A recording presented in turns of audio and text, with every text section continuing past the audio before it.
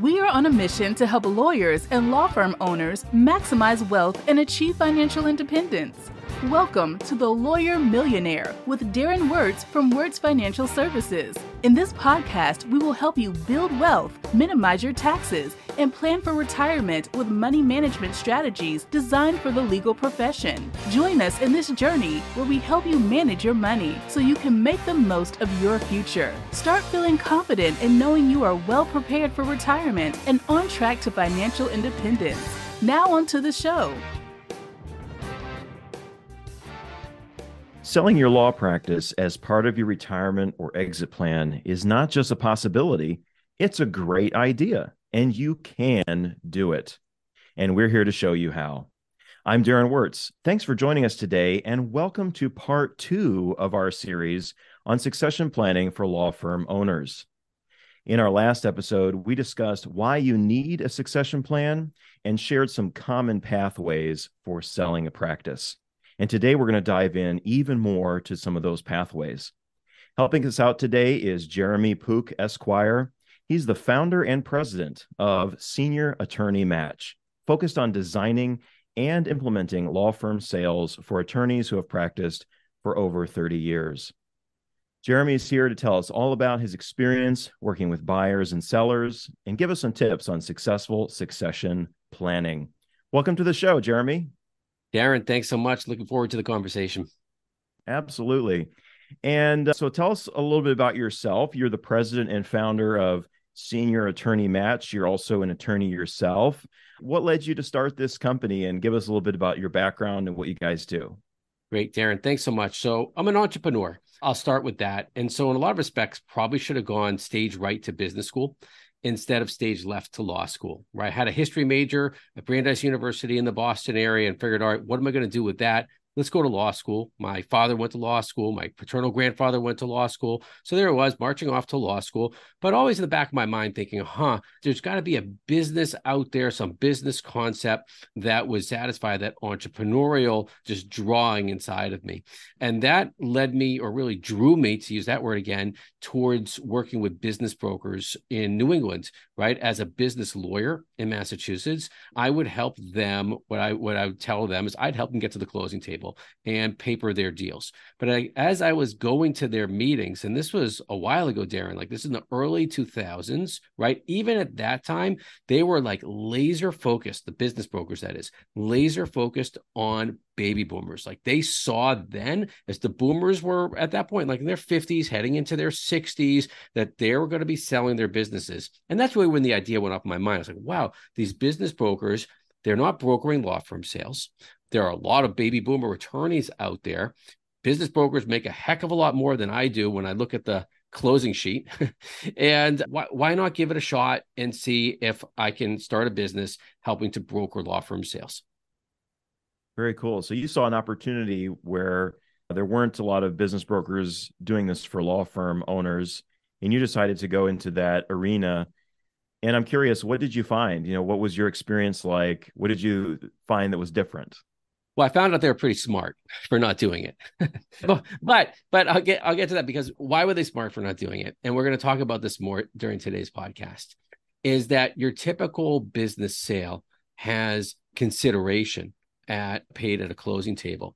And what I pretty quickly learned as I started exploring the sales of law practices is that buyers, yes, they want to purchase a law firm, but we as a breed, as lawyers, are pretty risk averse. So when buyers are asked to pay hundreds of thousands of dollars, maybe millions of dollars at a closing table, I immediately, Darren, got pushback from buyers of like, well, wait a second, we don't know if the clients of the selling attorney are actually even going to continue as clients. So how can you expect us to pay on something where we don't know if the clients are going to continue? So again, as an entrepreneur, I figured, all right, we can't just accept that as the no. Like there's a business, there's an opportunity here. But I think why a lot of traditional business brokers are not in this marketplace is because, unlike the sales of other professional practices like dentists, for example, and even doctors. I mean, so many doctors are already part of hospitals, but we see a lot of dental sales, but there can be real consideration for a dental practice, which is really not the case, at least right now, for most law firm sales. Yeah, absolutely. Yeah, I think about my experience with doctors and dentists, and really you see your dentist for like 5 minutes at the end of your visit. So there's not as much of that personal relationship there. But physician practices have that issue too. I mean, a lot of people like their doctor. And so I think that's a common issue across the board. And you're definitely right. Risk, that adds to the whole risk thing, because that maybe drives a lower multiple in terms of what the business is worth. Would you Yeah, agree with that? yeah, Yeah. great point. So, like, let's just first make it clear to any of the listeners that are thinking here, like, geez, am I just like is this guy talking about that I don't get any value out of my law practice? Okay, so let's make it clear. There is value, Yeah. okay, that comes out of law practices. But to answer your question, at least at this point, and maybe now is a good time to talk about what we call law firm sales 1.0. Okay. And law firm sales 1.0, the typical structure of the payment on what the value of a law practice is, it's based upon an earnout as compared to an actual multiple. Because the value proposition from a selling attorney or a selling law firm is that they have a number, typically a very large number, can be hundreds, thousands sometimes, or not as many as that, but let's just say at least in the hundreds of clients. And they have scores of also referral sources. And the value proposition from a buyer is to say, buyer will pay a percentage of the revenues that continue coming into the acquiring firm from the selling attorney's clients and referral sources during a negotiated period of time. So we're not seeing actual multiples yet, Darren, but what I am seeing in the marketplace, having now done this since 2013, is that we're often seeing, or we're trying to get for our clients, a 1 times of gross revenues. So a typical buyer will say, sure, we will pay 20% of those gross revenues coming in from clients and referral sources payable over a 5-year period of time. That's not all deals, but that's pretty typical arrangement in what we call law firm sales 1.0, where there's typically not money paid at a closing, and the deals are structured as earnouts. And to say it a little bit differently, they're structured as seller financing, because most banks are not willing yet to lend on these types of sales. They are willing to come in to offer a credit line, and too few lawyers, because we're so risk averse, again, as this sort of breed that I mentioned before. But I think the smarter buyers out there, and Darren, I'm curious to know your thoughts on this from a financial planning, best use of your money standpoint. Like, why spend your own money to take over a lawyer's practice, start up that 20%, do all the things that need to be done? And we can talk about what I just meant by that, but all the things that need to be done to acquire a practice, versus march down to your bank, take out a credit line, 6-figure credit line, not a huge amount, but take out that amount and start investing it into this seller's practice that you have that you have just acquired. Darren, too few buyers do that. They just figure that it's just going to work. They're plug and play. Yeah, that's a great point. I think maybe it's something that banks are just not as well versed in, and they see it as just a much more risky proposition to lend money for the purchase of a law firm. But, in my mind, it really is not any more or less risky than, let's say you wanted to buy a local restaurant and you wanted to turn that into a business. There's a bank that's going to lend you money for that. And I feel like banks would be more willing to lend you money for that than to lend you money for purchasing a law practice. But in my mind, the risk is the same. And actually, if you structure it right, the risk is less, I think, in buying a law practice if you do the right things. So what you just said is super important. And I think it's why bankers do resist, by the way, is that if you do the right things, okay, because it's really important. And this is what happens in most deals. And this is good news. What happens in most deals is the sellers continue practicing for a little while. Okay. Most lawyers, they actually enjoy being lawyers. Like, the most popular thing, it's funny, like we've developed a number of infographics over the last 2 years. And one of them is a Family Feud one. We just couldn't resist. Okay. Because we ask our would-be clients, we're like, what is the thing, if we had a magic wand, what is the number one thing that you would want us to just get off of your table, off of your desk, out of your world? What is it? And it's imagine the Family Feud, ding, ding, ding, I hit that buzzer, right? It's managing the office. Okay. It's not like I don't want to practice anymore. I hate my clients. I hate counsel on the other side. Like these are some of like the 2, 3, 4, 5 types of answers. Number one answer, manage the practice. How does this connect back to banks getting involved in the risk for banks? Is that if a bank knows that the that the seller is going to stay on to transition the clients, that's less risk. We won't get into it now, but there are quirky SBA banking regulations out there that limit the amount of time that a seller can actually stay on. So that's good. It's good for other industries like your restaurant one, where you want, I think the concept there is you want the former owner out. So the former owner is not just sticking their nose in the, let's just say the new version of the pasta sauce, right? Here we need the seller's nose in the pasta sauce because the seller is transitioning those clients over. But to your point on the limited risk of like purchasing a restaurant, one area I super agree with you on is that if the buyer's financials are good, and most buyers' financials are good, like they're doing well, a typical buyer, Darren, they're typically saying to me, like, look, I've hit a ceiling. Like, I'm really good at bringing in business. Okay. But I can only do so much. So if I take on a senior attorney's practice that's doing similar work as me, but they're in another county, or they're just hitting a different part of the market, the bank can go off of the buyer's financials, lend out that money, right? And then the buyer's able to take that money and take that list that we talked about before. And by the way, Darren, like too few buyers do this. Take that money, take that list, and then start marketing, right, to that list. Because most senior attorneys that we work with, that's another question, because it's a different family feud board. It's like, all right, what do you do with your list? Like the number one answer is, oh, I said begrudgingly, I send out a holiday card, and and it's like begrudgingly, that's what brings in business. Like the smart buyers will look at a list of like 1,500, 2,000. You and I've talked before about personal injury law attorneys that can have much higher volume. You can talk about well over 10,000 clients. And if a buyer invests in that list, that's tremendous ROI.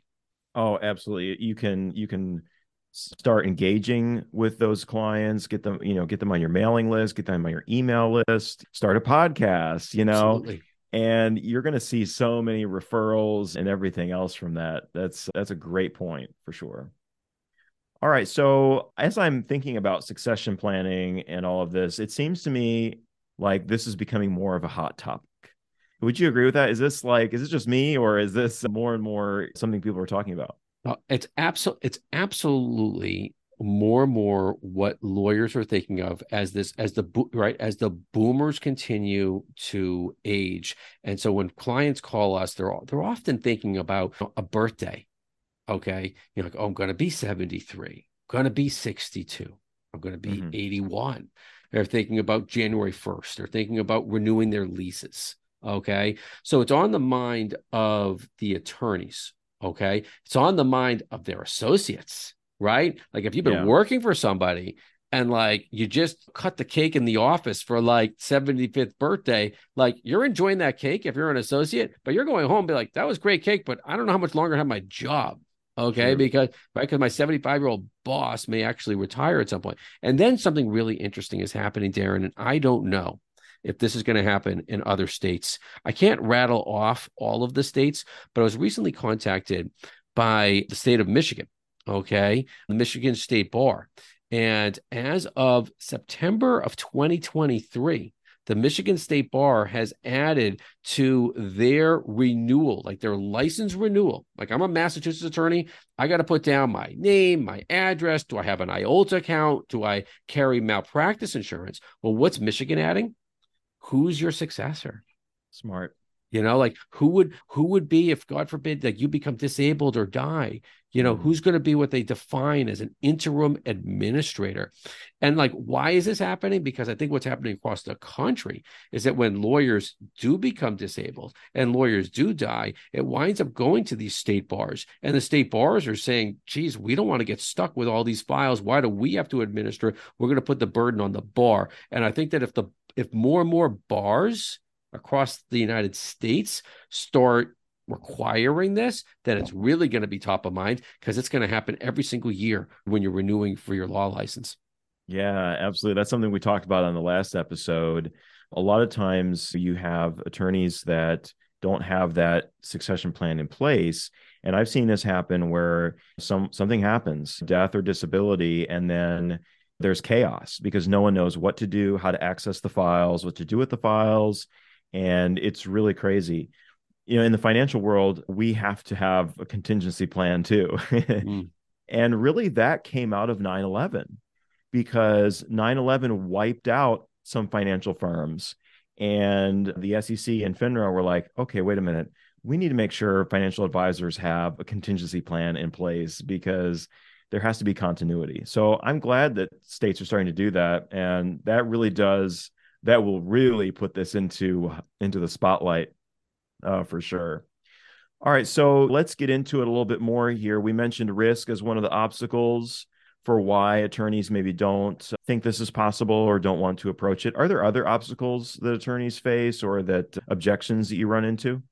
So I just want to be clear. Like we're talking about objections from a selling attorney. Like why wouldn't a selling attorney want to sell? So the biggest thing that we see, and then there's going to be three smaller things. Okay. The biggest one, and this is just across the board, not lawyers, just anybody that's running a small business, is status quo. Right. That is, if today's like yesterday and we expect tomorrow to be like today, then why make change?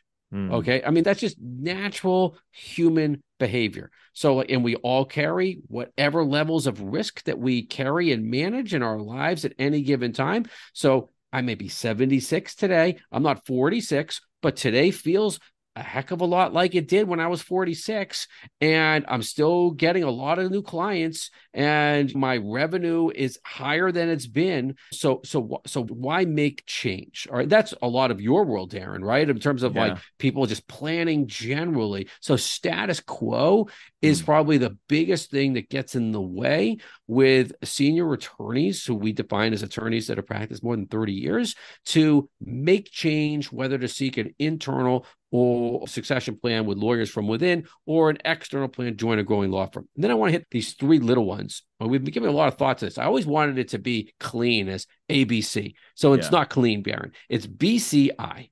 Okay. All right. So here we go. B is that they don't want a boss. Just in their minds, whether they do an internal transition or join a growing firm, attorneys just have it stuck in their mind. Let's make it a little younger than 76. Let's just say it's 68 years old. And it's like, I don't want a 52-year-old all of a sudden telling me what to do. The C in BCI is control.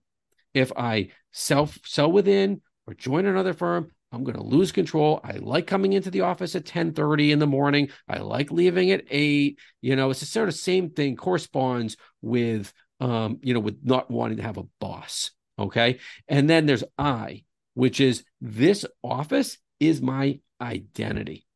Okay. And if that identity changes, who am I? So that reinforces status quo. And then when we talk with our clients, we're often telling them, look, BC, I can't change anything really about status quo. You've got to get your arms around when you're ready. Okay. But BCI, at least the B and the C, like you're going to have a boss, you're going to lose control. Guess what senior attorneys have that every law firm wants and needs? CLIENTS, clients. It's hugely valuable. This is the only energy source of law firms. Right? The energy source of law firms is clients. And when senior attorneys come to growing firms, which is what we promote and is essentially what we do here at Senior Attorney Matches, we help our clients to sell their practices by joining growing law firms. They come to those firms with clients, and those firms are, for the most part, laying out the red carpet and be like, okay, you want to show up at 11 in the morning? Cool. You want to be I'm in the Northeast. You want to be in Florida, January and February, but you're going to be available by Zoom. You're checking your email. You can take phone calls and respond to texts. Hang out in Fort Lauderdale for those 2 months. Just make sure you're transitioning your clients over to us. Yeah. Having a boss, that's something that Patrice mentioned on the last episode. And I was thinking about that because I am my own boss, and I can't imagine working for somebody else, I guess. That is a concern, I guess. So how do you overcome that? I mean, is that just something you have to spell out very clearly what the roles and responsibilities and expectations are. How do you help ease that concern? Sure. So first, of course, contractually, right? Mm-hmm. Like in the agreements, most of my clients from the get-go, we start telling them that joining a growing law firm is the way to go. Like automatically there's this knee jerk of, wow, I'm going to have to bill 1,800 billable hours, you know? I'm like, no, right? It's in the contract. Okay. You get paid. You know, it'd be better if there was a different phrase that I'll share with you now that everyone in the legal industry is familiar with, is eat what you kill. Okay. Meaning that the deals are structured often, Darren, is there can be a draw, but by and large, okay, the growing firms that welcome in these senior attorneys say, you're your own boss, right? If you bring in the work and you work on it, we'll pay you this percentage. You bring in the work and we work on it, we'll pay you a lesser percentage. If we bring in the work and you, senior attorney, do the work, you get that percentage. So like there's like no boss, no expectation from the get-go, because again, what the growing firm is benefiting by is those clients that are coming in. And this is an interesting point that I'll share with you to an observation. I'm curious to know if you see this too. But what I'm regularly seeing in the marketplace is the generations below the boomers are not nearly as good at business development as the boomers were. I mean, there always are good biz dev people out there, right? They're just among every generation. It's not like the entire X generation that I'm in or the Z generation that's coming in now into law firms, that they're bound to be amazing rainmakers there. But by and large, firms need clients. And because senior attorneys have plenty of them, that's why there's typically not the boss issue. Now, I will say, this one's important. It's not necessarily boss, but it's culture. Okay. And they sort of do walk hand in hand. Okay. Because what we wind up seeing is not so much that a senior attorney is told you got to put up 1,800 billable hours, but like, this is the billing system that we use. This is we use this platform for our CRM. Like, it's like, this is how we do it here versus this is the way you used to do it. That causes friction. Yeah, absolutely. Okay. So let's kind of get into some of the mechanics here. You mentioned growing adjoining law firm as kind of the preferred method. Give us a little bit of why that works for what you're doing and some of the advantages there as compared to maybe other strategies. Yeah, sure. So we talk a lot about synergy value. Okay. So what is it that growing law firms, what do they want and need? They want and need, first and foremost, new clients. They want and need talented lawyers. They want and need those talented lawyers to hopefully have good reputations. And they want and need ways to market to their services to new clients, right? So the synergy value there that's on the want and need side of what we just talked about, what growing firms want and need. What do senior attorneys bring to the table? They bring to the table, we've talked a lot about already, the clients. But what we haven't talked about yet is the workforce that the senior attorneys bring, right? Like they bring talented, trained lawyers that have been there, done that. At least as of now, in this part of like the 2020s, when talented workers, okay, are at a real premium. And maybe even paralegals and support That's what staff. I'm getting at. That's what I'm getting. Oh, yeah. It's like some deals we've done, Darren, they've been like, oh, yeah, literally this happened. We wanted the senior attorney. We did this deal because of the office manager. Okay, because the office manager is rocks. All right. I mean, she was a huge part. I mean, they still probably, at the end of the day, senior attorney had all the clients, right? But she is hugely valuable to that deal. So yes, absolutely, the para staff, and then just the expertise that they're bringing with them. And then we talk about a lot the fact that the senior attorneys, that they have not leveraged the digital content. And you mentioned it before. What if the senior attorney who has all this amazing institutional knowledge in his or her mind, what if they did join an internal podcast at the firms that they're at? What if they did start pumping out YouTube videos? What if they did finally start that blog or e-newsletter article that they never had time to do? These are hugely valuable to growing firms. And I just want to also just make sure that we get this, that share this point too. Growing firms, we're recommending, what we're seeing, are growing in their own verticals, right? So if you're a firm that's doing trust and estates and real estate and corporate law. These tend to travel well together. Okay.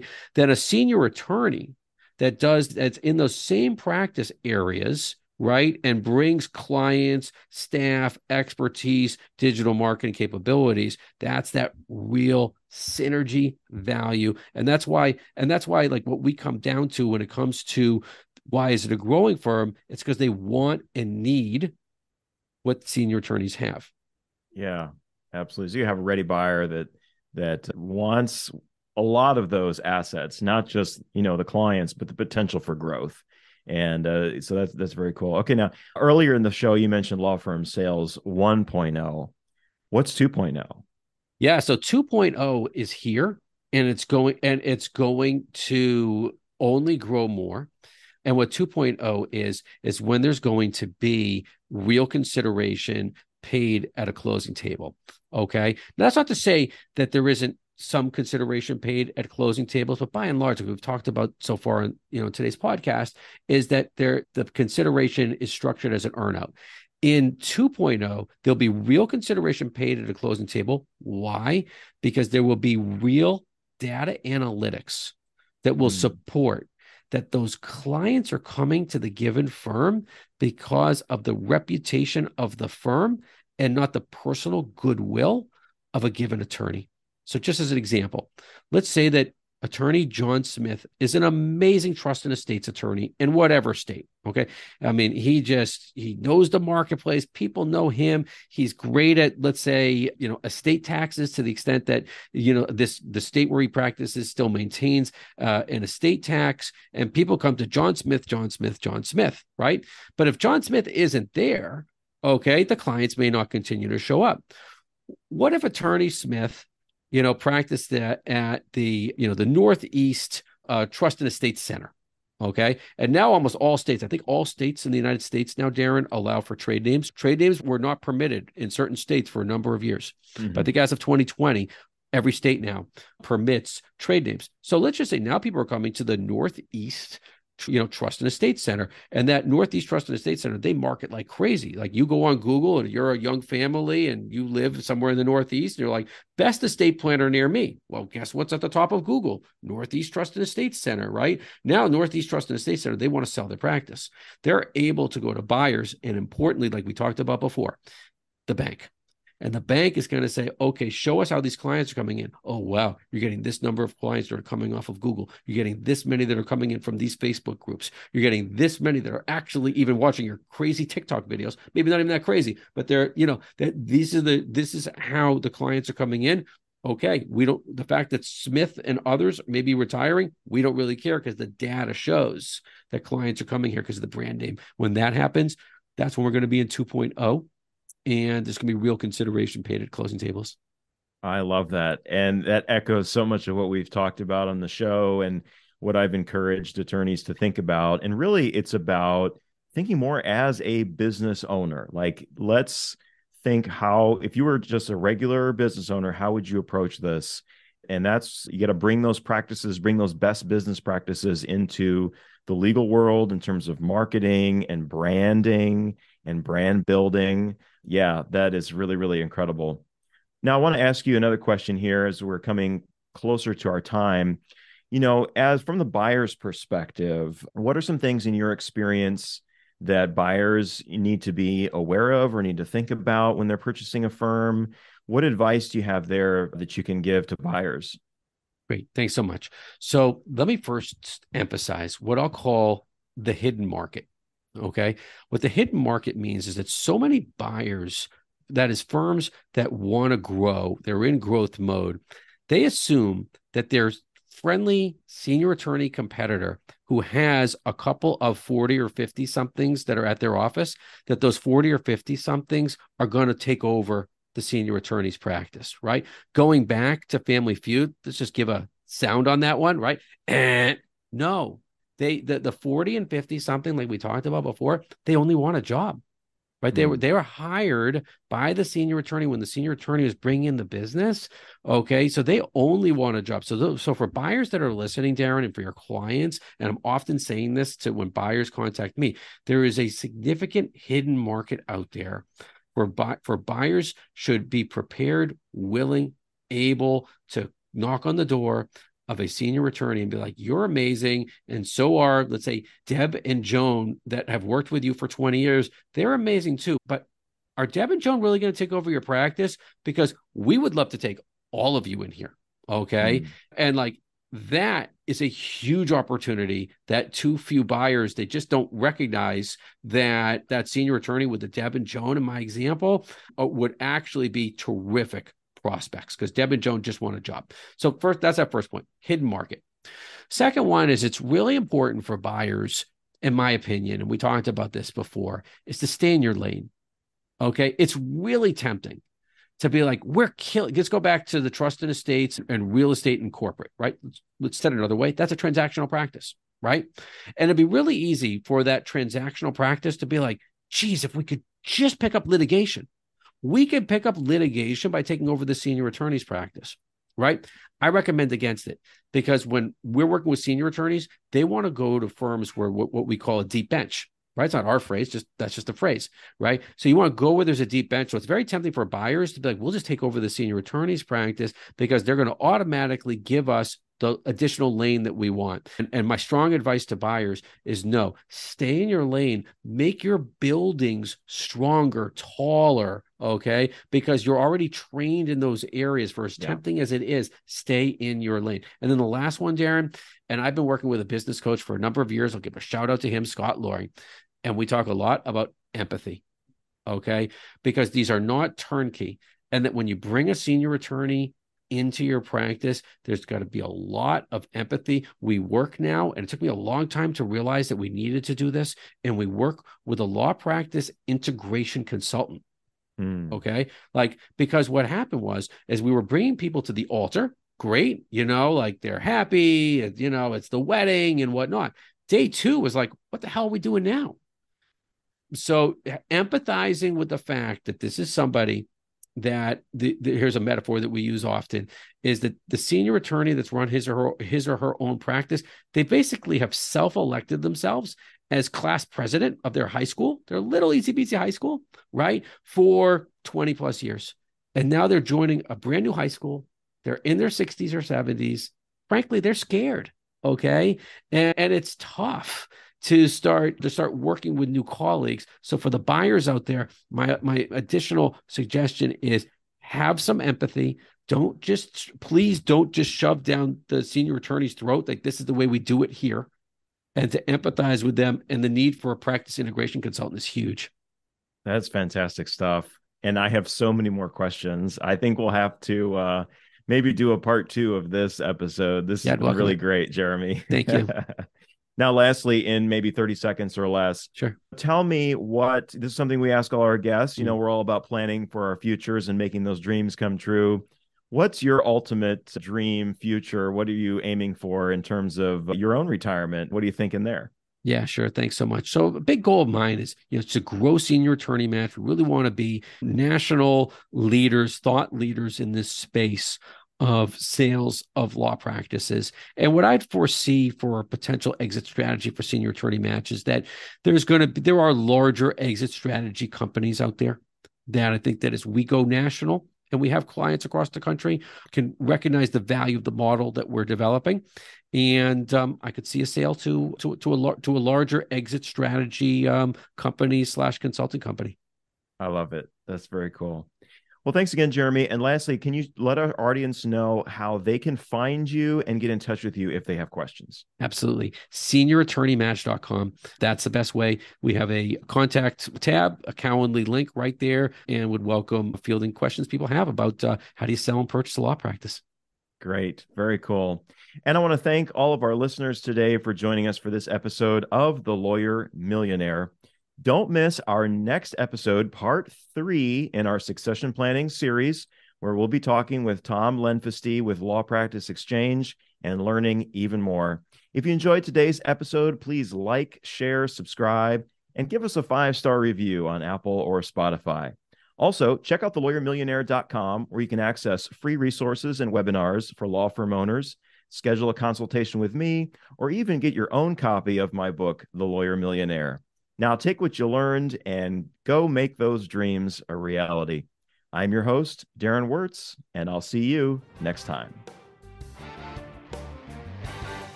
Thank you for listening to The Lawyer Millionaire. Click the follow button below to be notified when new episodes become available. This content has been made available for informational and educational purposes only. This content is not intended to represent investing or tax advice. Always seek the advice of a qualified investment or tax advisor with any questions you may have regarding your own financial circumstances.